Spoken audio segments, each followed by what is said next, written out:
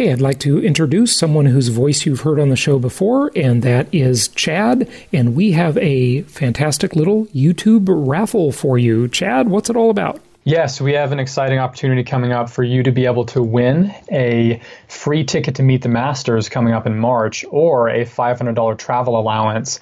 Here's what you need to do to be able to win one of those things. We'll be selecting a winner on March 4th when the contest ends. And all you have to do is go to the YouTube channel, which is youtube.com/Jason Hartman Real Estate. Subscribe if you haven't already. Then pick any video to watch. There's a variety of categories, everything about real estate investing, from finding the right markets, analyzing real estate deals, the economics of real estate investing, property management, financing. There's a whole wide range of videos that you can choose from, and choose one that you think would be interesting to you, watch it, and then go to the comments section and comment just a quick one-sentence comment on something that you learned from that video.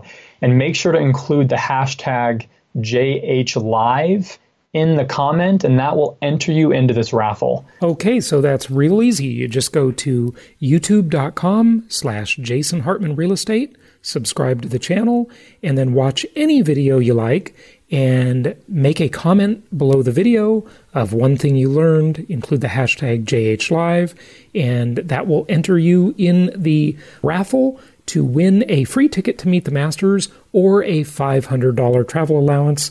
This ends on March 4th, so be sure to get it done before March 4th. We look forward to seeing you at Meet the Masters. Thanks for joining us, Chad. Thanks. Welcome to this week's edition of Flashback Friday, your opportunity to get some good review by listening to episodes from the past that Jason has handpicked to help you today in the present and propel you into the future. Enjoy. Welcome to the Creating Wealth Show with Jason Hartman. You're about to learn a new slant on investing, some exciting techniques, and fresh new approaches to the world's most historically proven asset class that will enable you to create more wealth and freedom than you ever thought possible. Jason is a genuine self-made multimillionaire who's actually been there and done it. He's a successful investor, lender, developer, and entrepreneur who's owned properties in 11 states, had hundreds of tenants, and been involved in thousands of real estate transactions. This program will help you follow in Jason's footsteps on the road to your financial independence day. You really can do it. And now, here's your host, Jason Hartman, with the complete solution for real estate investors. Welcome, everybody. Thank you so much for joining me today. This is your host, Jason Hartman, episode number 664, and I am glad you're here with me today because we are doing something we have never done. Never, ever. This is the first time. There's always a first time for everything, right? And this is one of those times. It's really not that big a deal.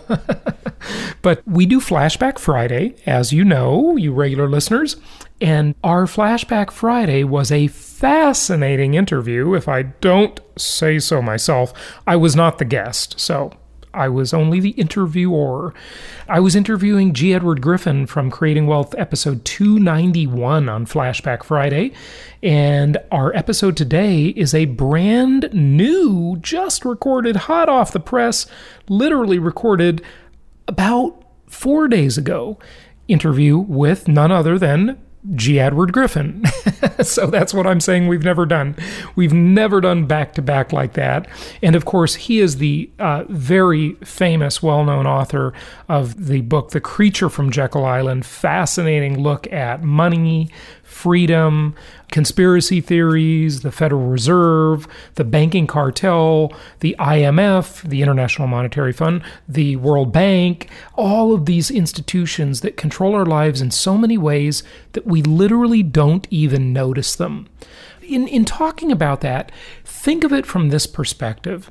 Think of the perspective of content in our lives, all the stuff we see and we're familiar with, and we usually spend time rearranging. We're always rearranging the content of our lives, right? Let's get some new stuff, a new car, a new house, a new boyfriend, a new girlfriend, a new husband, a new wife. We're rearranging things, right? We're always rearranging stuff. Some people rearrange a little too often, admittedly, but we always have this stuff where we're rearranging the content of our lives. And we really notice the content. The content is very apparent to all of us. But there is another thing that plays a much bigger role in our lives, and that is the context. The context, the environment, the overriding theme, the backdrop of our lives, out of which everything comes. Remember, it's that concept of the chicken and the egg. What came first? I bet you don't know. I'm about to tell you. Just kidding. I don't know either. So, what came first, the chicken or the egg? I don't know, and none of us know probably. But here's the thing. With context and content, we know that context generates content. So why am I talking about this when we talk about monetary policy, when we talk about deflation, inflation, stagnation, the economy in general, the marketplace, the supposedly, which it isn't much true anymore, the supposedly free market, joke's on us, the market is not very free, but it should be. So we have this context, and the context is like the air we breathe. Unless we live in Beijing or Mexico City or Cairo. I remember when I went to Cairo, I got so sick from the Cairo, Egypt, of course. I got so sick from the smog, like the air. You could literally see the air. It was so bad. I went to go see the pyramids and stuff, and it was just really, really polluted, okay? And so the air in which we live, the environment in which we live, that is the context of our lives. And we don't really usually notice it unless it's really polluted. And fish, they live in a context too, right? What context do fish live in? Well, that would be water. But do they notice the water? I don't know. We don't know, okay? In fact, there was interesting, a little aside, tangent alert here, a little aside. They did a study recently. Who knows how they do these studies, but whoever they is, don't you love that they, right? Well, some scientist, ostensibly scientist, did a study, I was reading about it, that said the average person nowadays has the attention span of a goldfish. That's scary, and I will admit I am one of those because my attention span has declined quite a bit in the new world. I used to just sort of sit down and read stuff, read a book, read a magazine, whatever. Now it's like, I'll read for a little bit, I'll have to check my email, what's going on social media, I think I need a drink of water, It's like too many distractions nowadays, right? Well, I used to need the drink of water either way, but so context and content. Understand that the banking cartel, the Federal Reserve being the largest member or participant, or really the leader of the banking cartel, the Federal Reserve, which is about as federal as Federal Express, we don't really notice it. Most people don't even know what it is. Fortunately, of course, all of you do, because you're well-informed listeners, right? You study this stuff, you listen to it, you hear me talk about it, but it influences everything. Think about it from a smaller scale even. Think about Fannie Mae, the Federal National Mortgage Association. Is that what that stands for? Can't even remember. I used to know. Or the FHA, the Federal Housing Administration. Gosh, wow, that's amazing, You take these acronyms for granted after a while. You don't even remember what they stand for. NASA, the National Aeronautics and Space Association. Okay, we got it. So, context and content.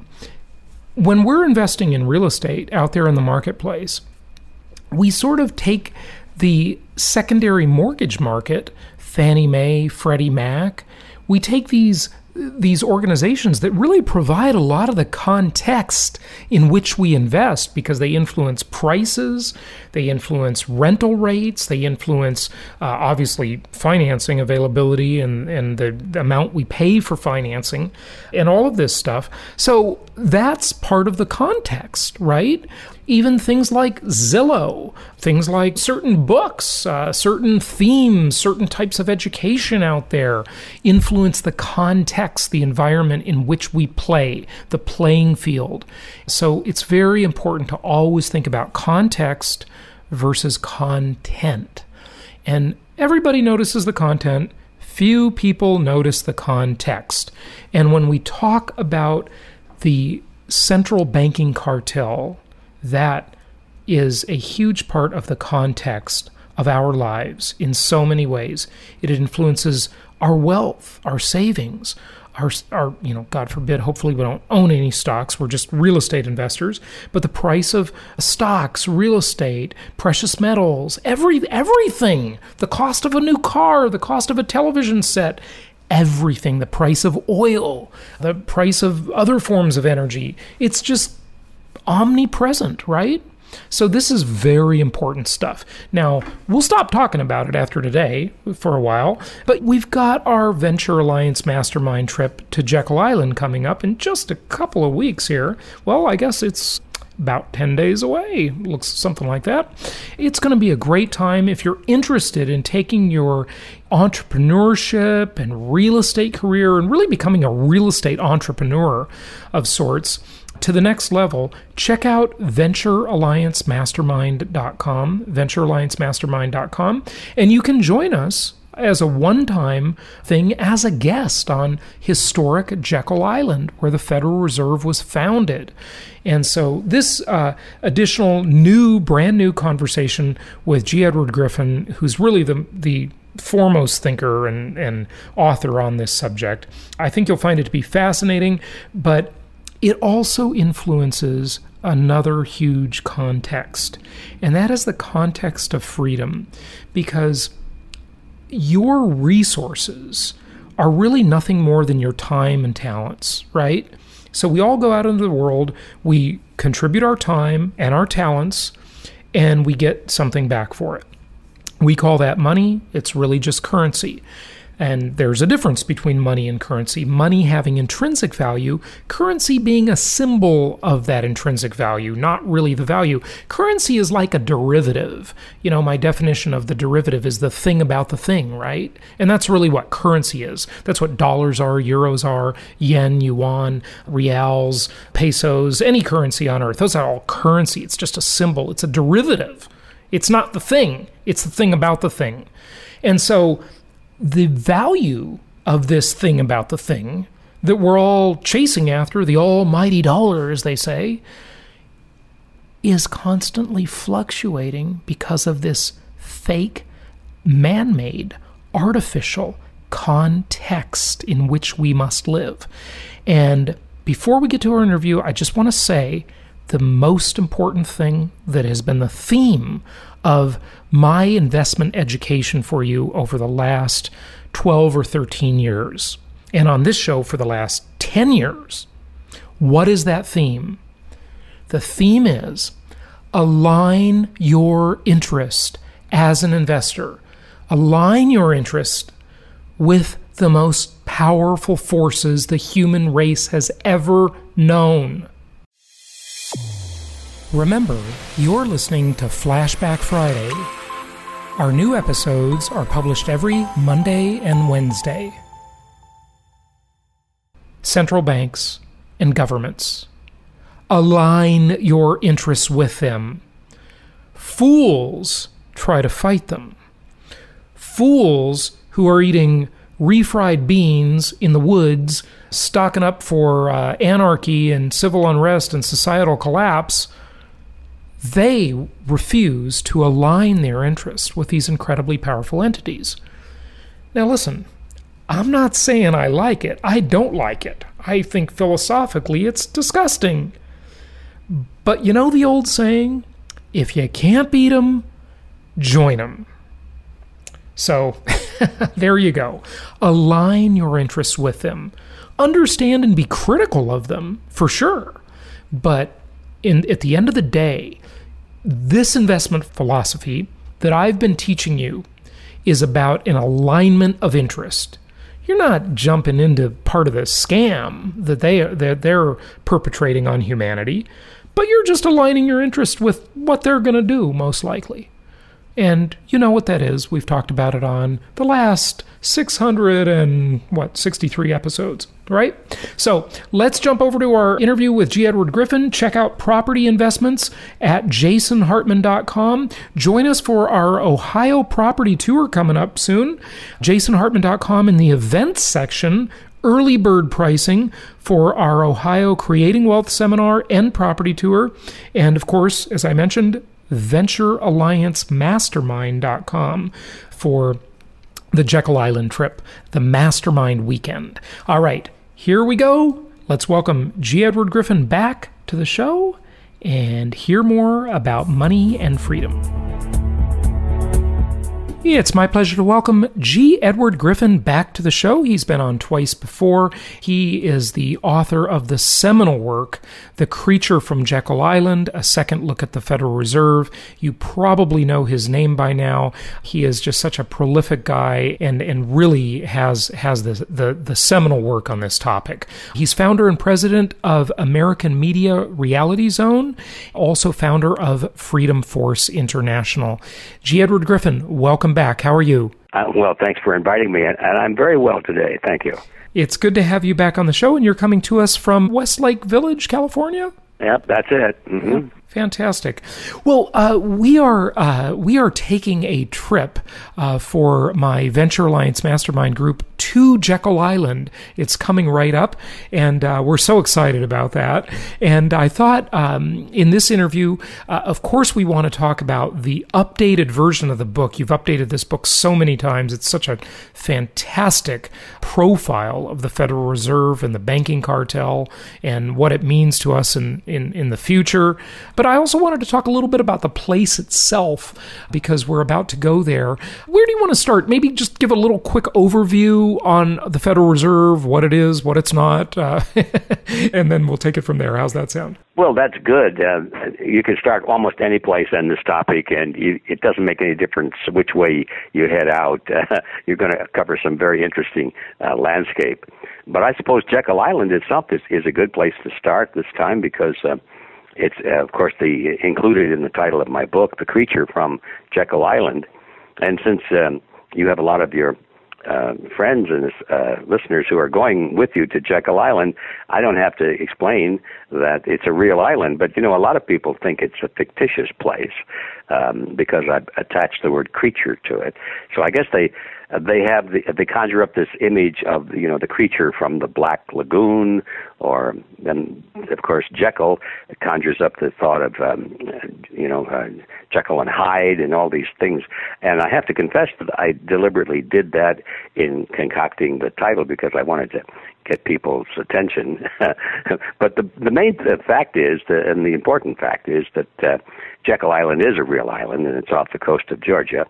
And the significance of it is that is the place where the Federal Reserve System was actually conceived.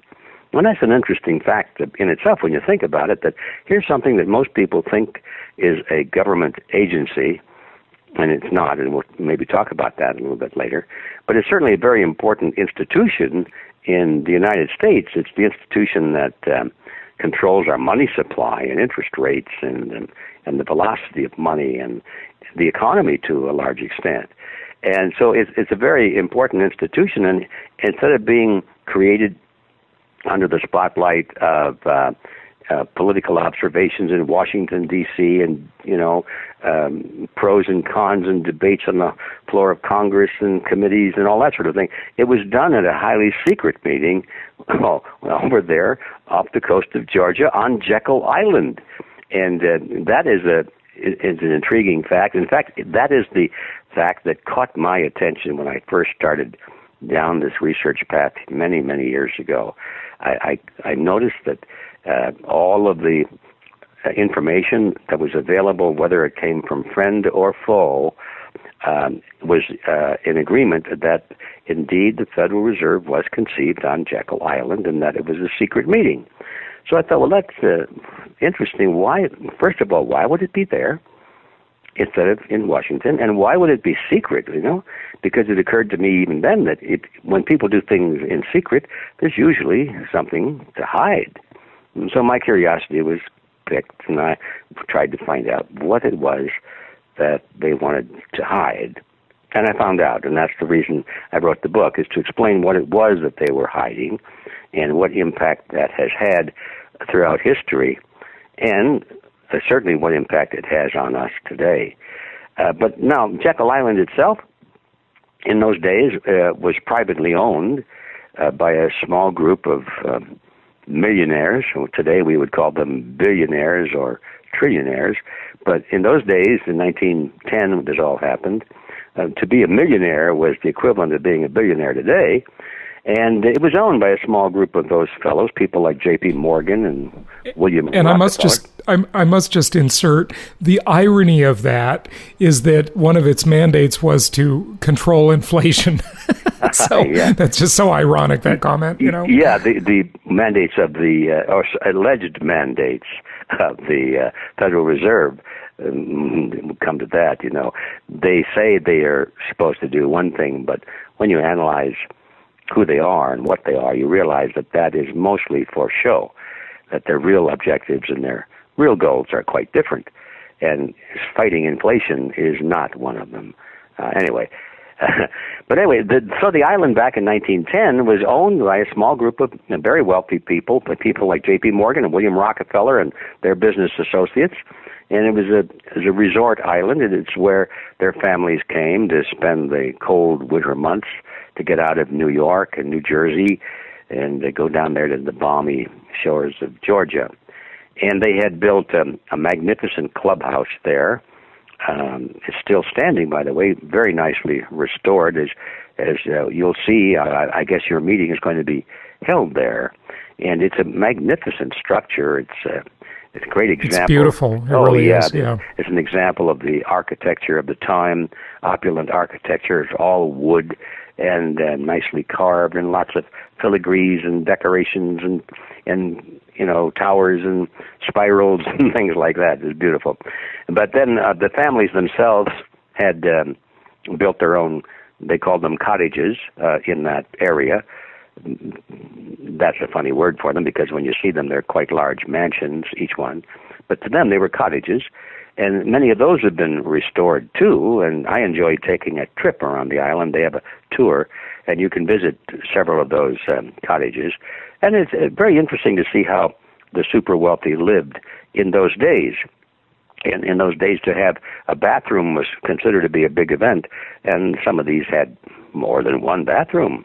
Yeah, I remember the one I was in, I think they had 5 or 6 bathrooms. Well, you can imagine. That's like having 5 or 6 airplane hangars today, So anyway, it's a great place to visit because of the history and lots of interesting photographs. And certainly one of the highlights of any trip there is to visit the little library and gift shop and bookshop. And I'm advisedly saying that now because I'm going to be promoting my own book.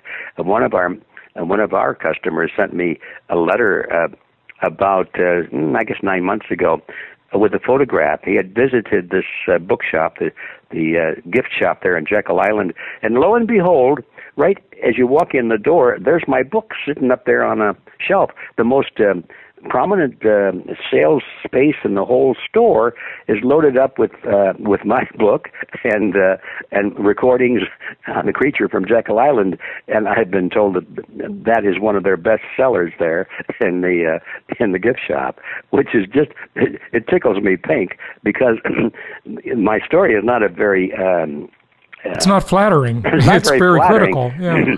Well, it has nothing negative about Jekyll Island, but not very flattering about the people there. So anyway, that's just a little aside. It's a nice place to visit, and I'm sure you and your guests will have a great time enjoying that history. Now, in those days, the island was not connected to the mainland. You had to take a ferry boat to get across it, which these guys did when they visited the island. They took a train from New Jersey. It was a two nights and a day train trip south. And when they got to Brunswick, Georgia, they had to get off the train, and then they were taken down to the inland strait there, where there was a ferry boat that took them over to the island. Now you can just drive right across, a nice big broad bridge, and if you're not paying attention, you're not even aware that you're going over water.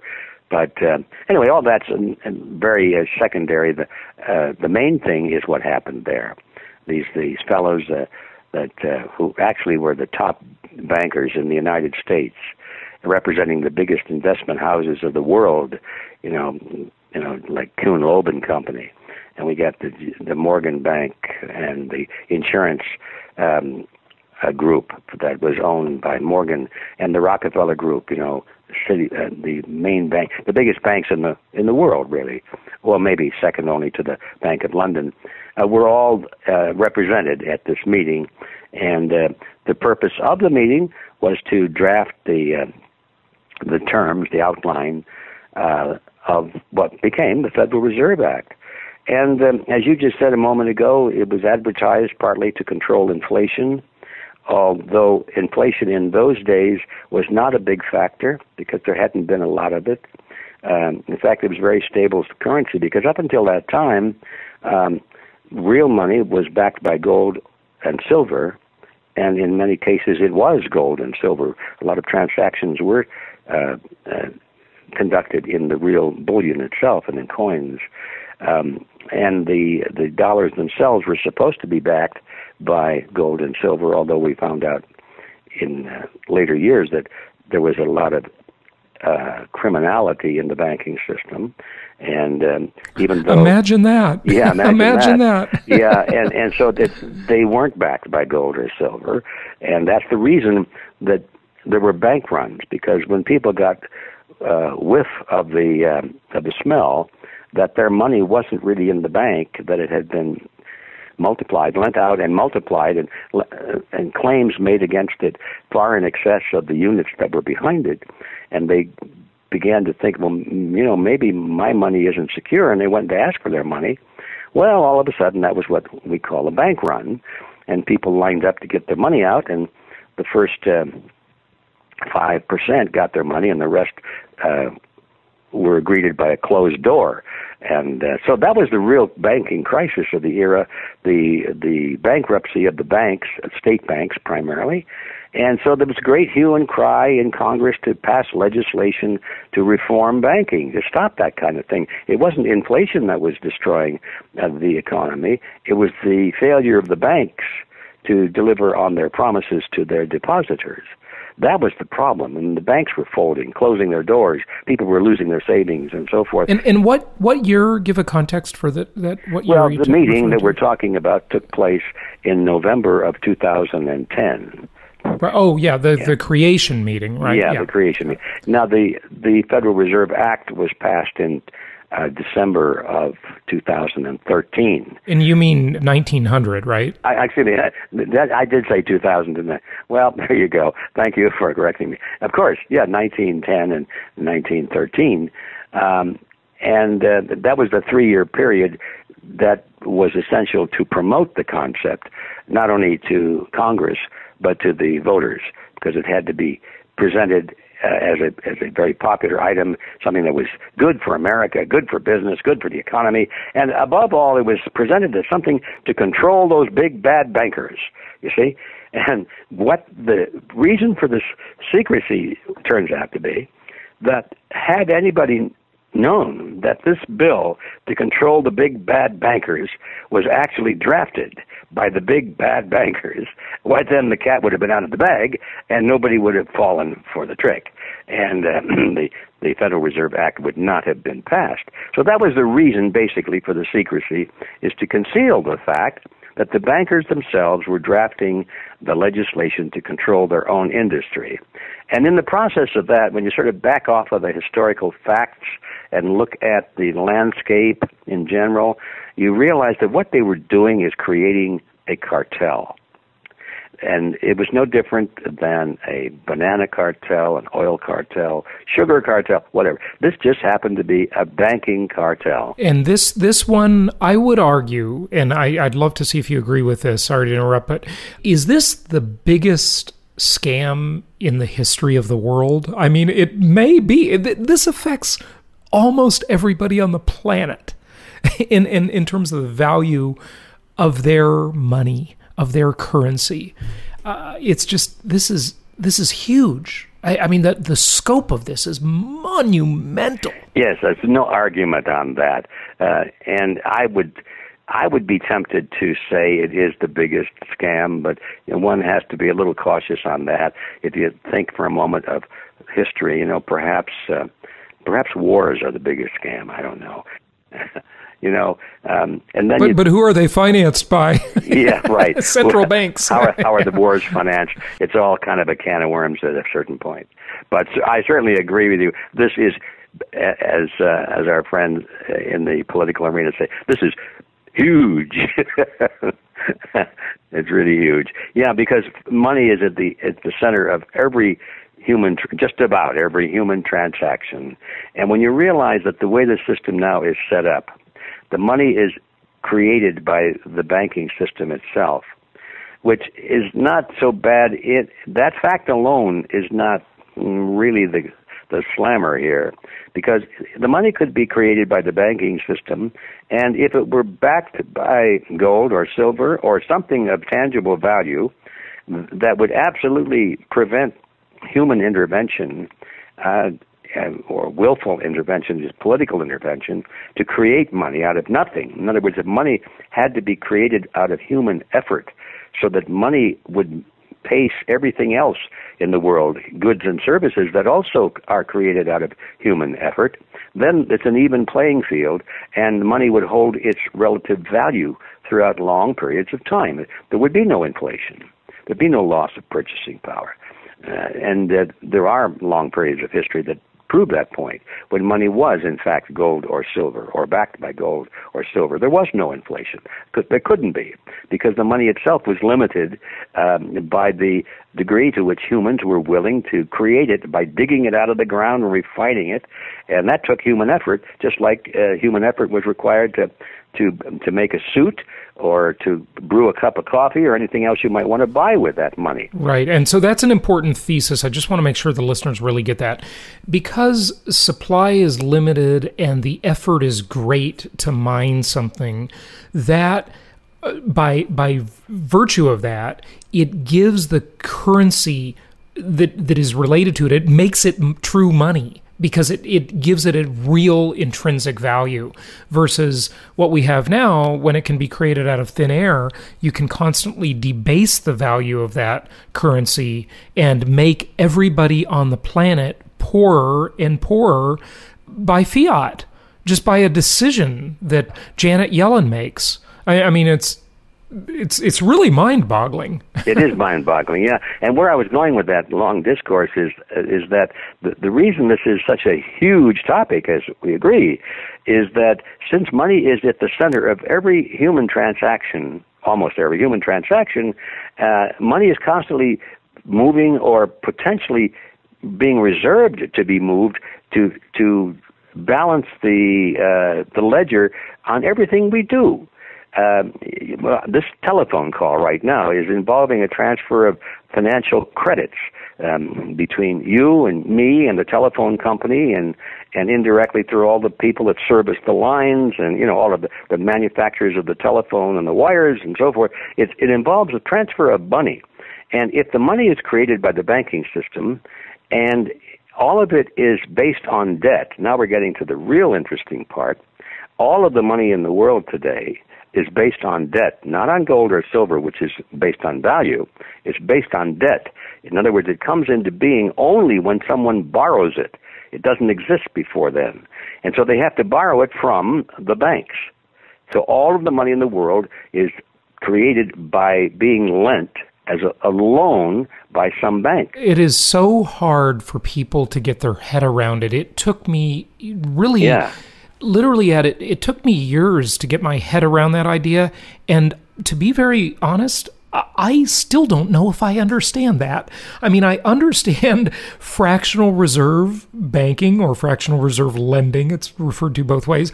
But the idea that money is lent into existence, it's sort of like you can maybe understand that intellectually at some point, but sort of grappling with the impact of that and what that really means is it's profound. It's very profound, and especially when you realize that it's ethically highly questionable, and that's the understatement of the century. And to my mind, it is a scam.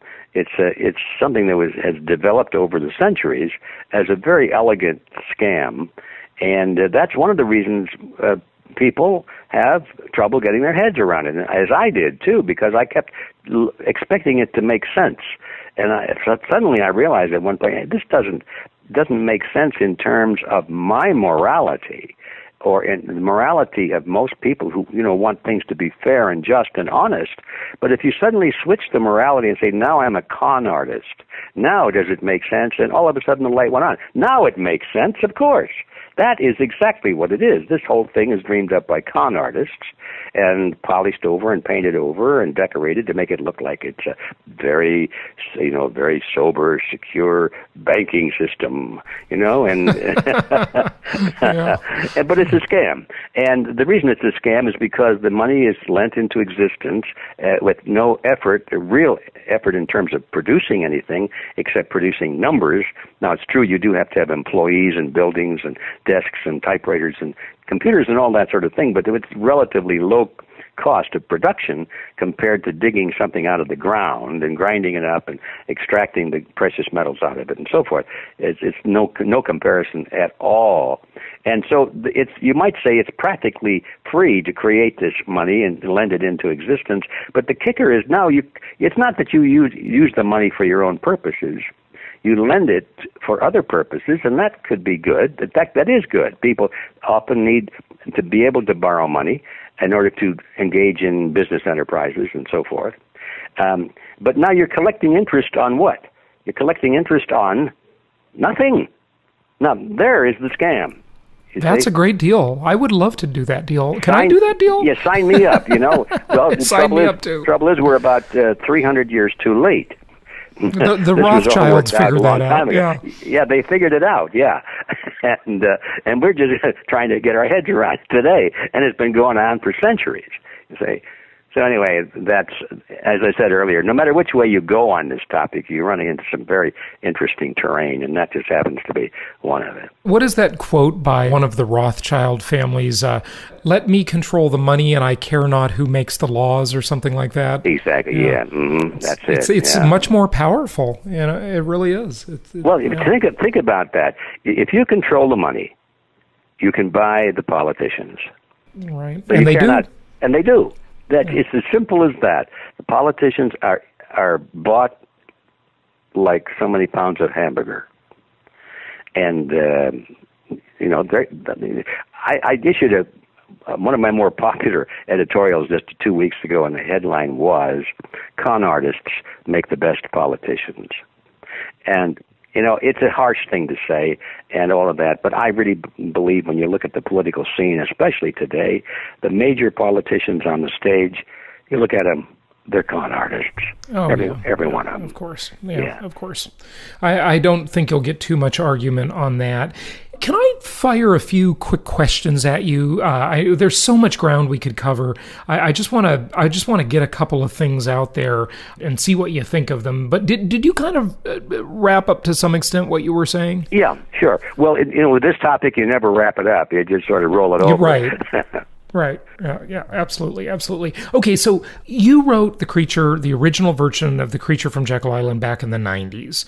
Just any thoughts on how they're playing out today with Janet Yellen and the Obama administration, and just kind of a general, maybe a comment on that?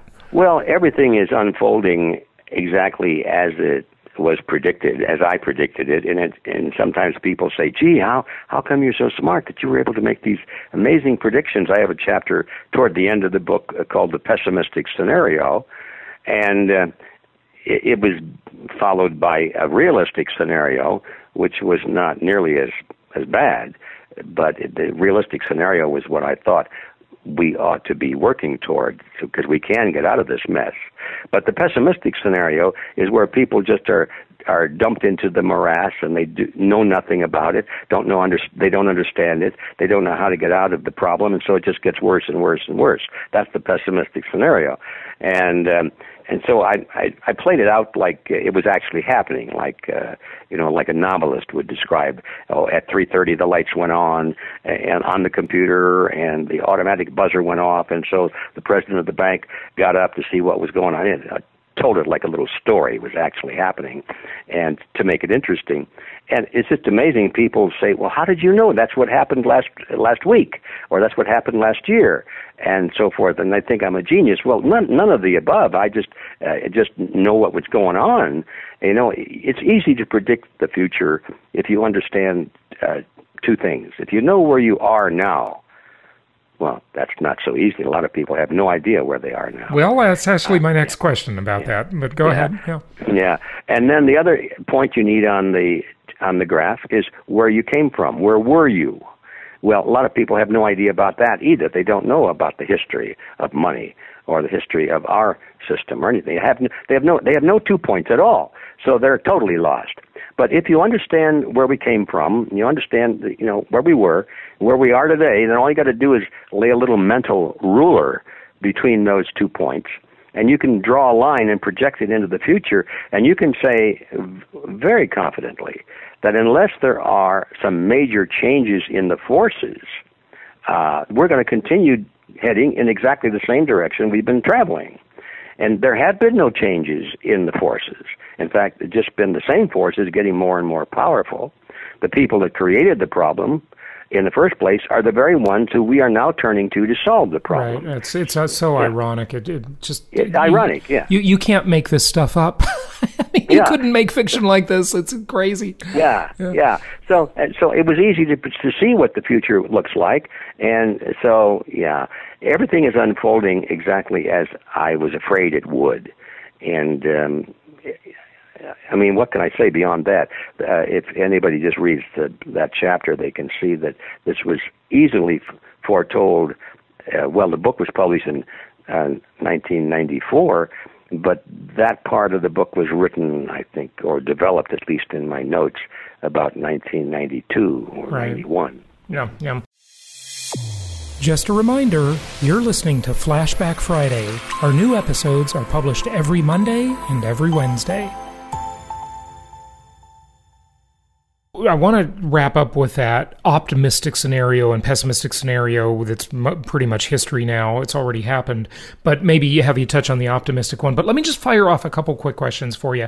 And it alluded really to your last comment of people not knowing where they are. When you're, look at, fish exist in water, yet I would assert that they don't notice the water. Okay? We exist in air, yet unless we live in a really polluted place, we don't notice the air, hopefully, right?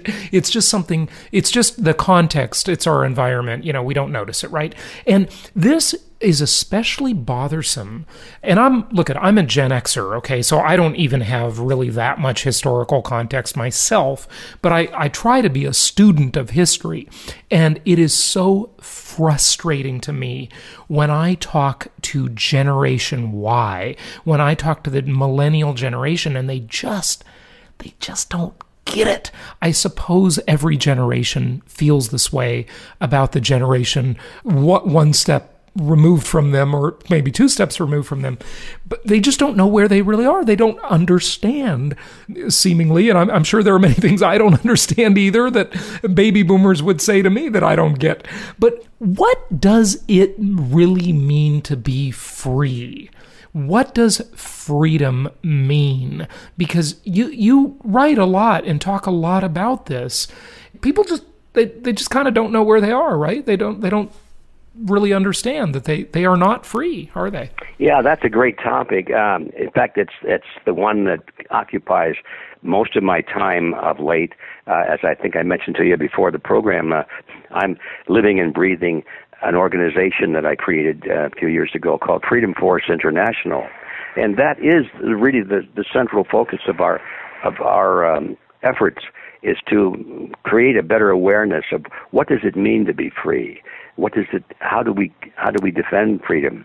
Do we just go out in the battlefield and kill somebody? Is that what it is? Because somebody's trying to take away our freedom, or do we have to defend it in our schools, in our textbooks, in our halls, our legislative halls? Do we have to defend it in debate? Do we have to understand it? And of course, you can tell by the way I'm asking those questions that that's how I think the answers are. Freedom is something we have to understand before we can really defend it, because history has been loaded with examples that people that rise up against some great tyrant, and at great cost in treasure and blood, they'll overthrow the tyrant because they hate him. He's a tyrant. And first thing you know, the guy that replaces him turns out to be no different, if not worse, because they didn't understand what makes a tyrant. They think that a tyrant is just a bad person, and they don't realize it's a system. Tyranny is an outgrowth of a system, of the concept of what is the proper function of the state, what should the state be allowed to do, and what should it not be allowed to do. Those are issues that are not taught in school, and they're not even discussed in philosophy classes or political science classes. Well, the whole agenda of school is controlled by, especially now, by I call it communist core instead of common core. Well, yeah, and it's not a bad word, except one of the things we try and make very clear in Freedom Force is that all of these words like communism and fascism and Nazism and socialism and some of the so-called opposites like capitalism and we got all these words floating around there, and very few people can define them, and you even look them up in the dictionary and there's a lot of contradictory definitions. And I discovered a long time ago that you have to peel off those labels and look underneath at the ideology. And when you do that, you find that in the Western world, at least, there are only two ideologies, only two, and they're clearly defined, and the rest of them are just garbage. The words don't mean anything. And the two ideologies, on the one side, were those words that we just mentioned, fascism, communism, Nazism, so forth. Those are merely variants of one concept, which is called collectivism. They're all of these isms that we've talked about believe the same thing. It's collectivism. And now they get a different flag and a different uniform, or they come from a different nation, and we call it something very special, like, Nazism or communism. Communism came from Russia, Nazism came from Germany, and so forth. And so, but what's the difference between Nazism and communism? I defy anybody to find a significant difference between the two, because there isn't any. I've studied the works of Marx and Lenin and Stalin and Mao Zedong and Hitler. I could probably pretend like I was a true believer and make it sound pretty authentic, because I studied this stuff when I was younger. I was, what are these guys up to? Why is this so appealing? And I made the most amazing discovery a long time ago that they're all the same, basically. They all have one of the principles. There are 8 of them, and I was able to identify major ones. One of them, for example, is that they all believe that the group is more important than the individual, and that the individual must be sacrificed, if necessary, for the greater good of the greater number. Now, that's fundamental to all forms of collectivism. You'll find in communism. And they make that idea sound so noble, It sounds so noble. I was taught that in school. I was taught that in an American school, and I bought into it. I thought it sounded so good. It wasn't until later years I began to read and understand deeper issues that I saw through the facade. Talk about a con artist promoting an idea. That is one of the top. Well, just briefly, just tell us in like a sentence, what is that? What did you see? Why is that a facade? Why is that idea faulty? As if I didn't know, but I'd love to hear your thoughts on it. Okay, well, it's oh boy, I don't know how much time we have, but here we go. Well, we've got as much as you need. the idea that the group is more important than the individuals is based on an assumption. And the assumption is that there is such a thing as a group. There isn't. there is no such thing as a group, okay? The word group is an abstraction in the mind. It doesn't exist. You cannot touch a group. You cannot see a group. You can only touch and see individuals. And group, this word group, is a mathematical abstraction in the mind. It doesn't really exist. It's like the word forest. There's no such thing as a forest. There are only trees.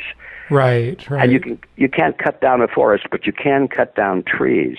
And so when you say that the group, which doesn't really exist, has rights that are superior to individuals, which do exist, they're the only thing that exists, you've made a huge blunder, and we set in motion a concept in which some leader is going to step forth and say, I represent the people. I represent the leader group. Represents themselves. Yeah. That's who they represent. Yeah. Well, see, there you have it. The Nazi Party, the Communist Party, what are they? They are the representatives of the group.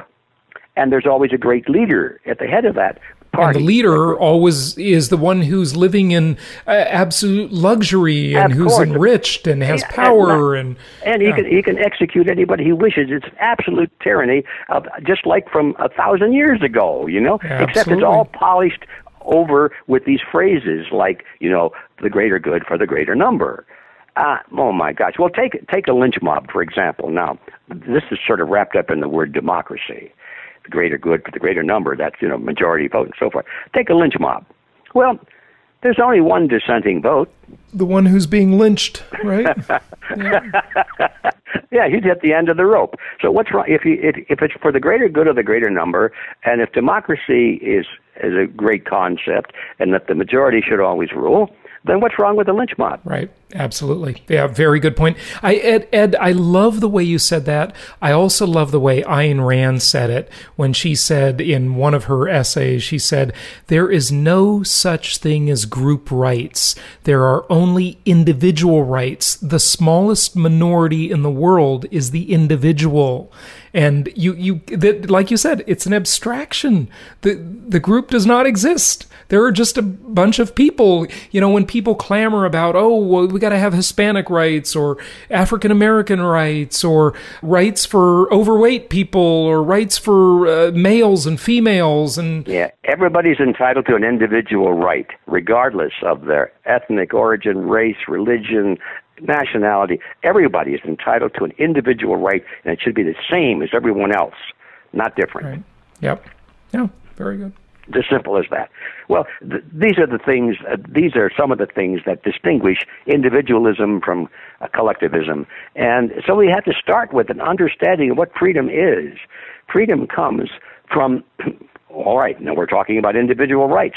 Freedom comes when the individual, you and I, are protected by the state, protected against the passion and greed of the group, of the majority. Once the majority can vote anything it wants, can vote take your money away, can vote to put you in prison, can vote to make you conform to a certain code of ethics or whatever. To make you pay for someone else's college or health care. Once you let the majority have the power over you as an individual, simply because it's supposedly for the interest of the greater good, you've had it, brother. You're through. You're a slave. You are, yeah. It's amazing that people think that other people should be enslaved, literally, quite literally, at the point of a gun.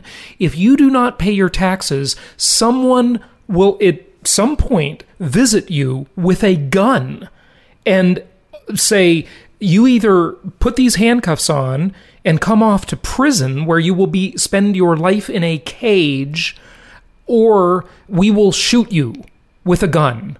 That's literally what happens in the United States of America. How do people not understand that idea? That happens. That happens in every country in the world which has adopted the ideology of collectivism. And that means it happens in every country in the world, period, because they all, at this point in history, have bought into this concept, the greater good for the greater majority, the greater number and all that sort of thing. There are, as I said, there are 8 important characteristics. We're just talking about one of them now. But all of the world's nations have bought into that today, and that's the problem. And this is one of the points where Mao Zedong was absolutely right. No, I'm not endorsing Mao Zedong. He's one of my all-time bad guys, as far as I can see, because he's an advocate of collectivism. You have to love his branding and marketing. It's the Cultural Revolution. Well, yeah, but he said, and correctly I believe, he said, all political power grows out of the barrel of a gun. Of course it does, yeah. Of course it does. And you may hate it, but it's true. That's the way it is. So let's face reality. Once you give the state the authority to do something, you're actually saying, okay, the people working for the state now have the authority to carry guns and to shoot others if they don't comply with what they want. That's the understanding. That's political power. It grows out of the barrel of a gun. And once you pass a law in the legislature, then people must follow that law, or they're going to be facing the open end of a barrel of a gun. Mm-hmm. Yeah, absolutely right. That's it. Okay. Yeah. What else did you want to say? Do you want to highlight one or two of those other principles, the 8? Well, let's just start with the top one on the list, and not necessarily the most important one, but I think it's extremely important, and that is the origin of rights, human rights. Where do they come from? An important question. Well, the collectivist believes that human rights are granted by the state. You get them from the state. You get them from other people who have been elected to office or who have assumed office because they had a superior army. Anyway, the state, however it got to be the state, grants you your rights. They believe that. And the problem with that is that the state can grant you your rights. It can also take them away, which they always do. And so this is the basis of collectivism. The state grants you rights. You'll find that in the old Soviet Constitution. You'll find it in the Chinese Constitution, Communist Constitution. You'll find it in all the communist countries. You'll find it in would have found it in Nazi Germany. Rights come from the state. You find it at the United Nations. They have a document called the Draft Covenant on Human Rights. It says there in very plain language, in the issuance of the following rights which are issued by the state, and it's right as plain as you can be. They come right out because they believe it. All right. And the individualist, on the other hand, thinks that the rights are ingrained in the individual. They're part of the individual. You're born with them. Now, you might have to defend them. Of course, you have to defend them because, remember, political power comes out of the barrel of a gun. If you cannot defend your rights, you lose them. But you're entitled to them because some people would say God gave them to you. Others would say, well, you were just born with them because it's an intrinsic right. However you want to describe it, the individualist believes that rights are hardware. They're not software. They come with you. They're not added to you. So it's an important distinction. And which one you believe makes a tremendous difference in what kind of a society you're going to live in. It really does. Wow. It's just really profound. We've gone much longer than we anticipated. You're such an interesting guest always. Can we wrap this up with the optimistic scenario and maybe touching on the pessimistic scenario, which was a prediction but now is history? And any action steps, anything we can do about this would be great, if there is anything. There always is something, and there's plenty. It's never too late to stand for freedom, and this battle will be going on probably for as long as human life exists on this planet. Even if we should go down the tubes in our present era, there always will be this force for freedom that is. It's a flame in all of us. It's fire in our bellies. And sometime in the future, there'll be a new civilization springing up from the ashes, perhaps. I don't know, but the battle will be going on forever. So you never give up. At least that's my view. I can summarize this, I think, but perhaps it's even best that we're running short on time because it's easier to understand when you just condense it down into almost like a soundbite. We're rapidly losing our freedom right now, and nothing has changed yet to change the force of that direction. So I can predict that in the next, probably the next 10 years at least, we're going to continue going down, down, down, because nothing is in place yet to reverse it. It's a locomotive coming down the track, and you just don't stop a locomotive and send it back the other way instantly. First, you have to slow it down, and then you have to turn it around, or at least throw a lever and throw it into reverse. Then you have to gain momentum and get going backwards again. It doesn't happen it's not going to happen at the next election. Let's just put it that way. We're going in a bad direction. Now, the good thing is that there is a tremendous awakening going on at the grassroots level.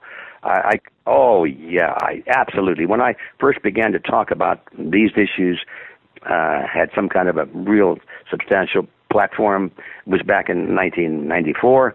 Well, there are very few people interested. Everything, life was good, you're just some kind of a conspiracy theorist, you're just, the sky is falling, you're just a Chicken Little, and so forth. A lot of name calling going on. Now everybody's interested. Now they say, well, how much time do you think we have left? Questions like that. So it's a whole different atmosphere out there. People know something is wrong. And so this is the first step to being able to change something. Now they're willing to listen and begin to consider some of these issues. So that's very, very encouraging to me. So where that will lead, don't ask me what's going to happen in the meantime, because I'm kind of pessimistic on the next 10 years. But where that leads, no matter what happens in the next 10 years, where that leads is very encouraging to me.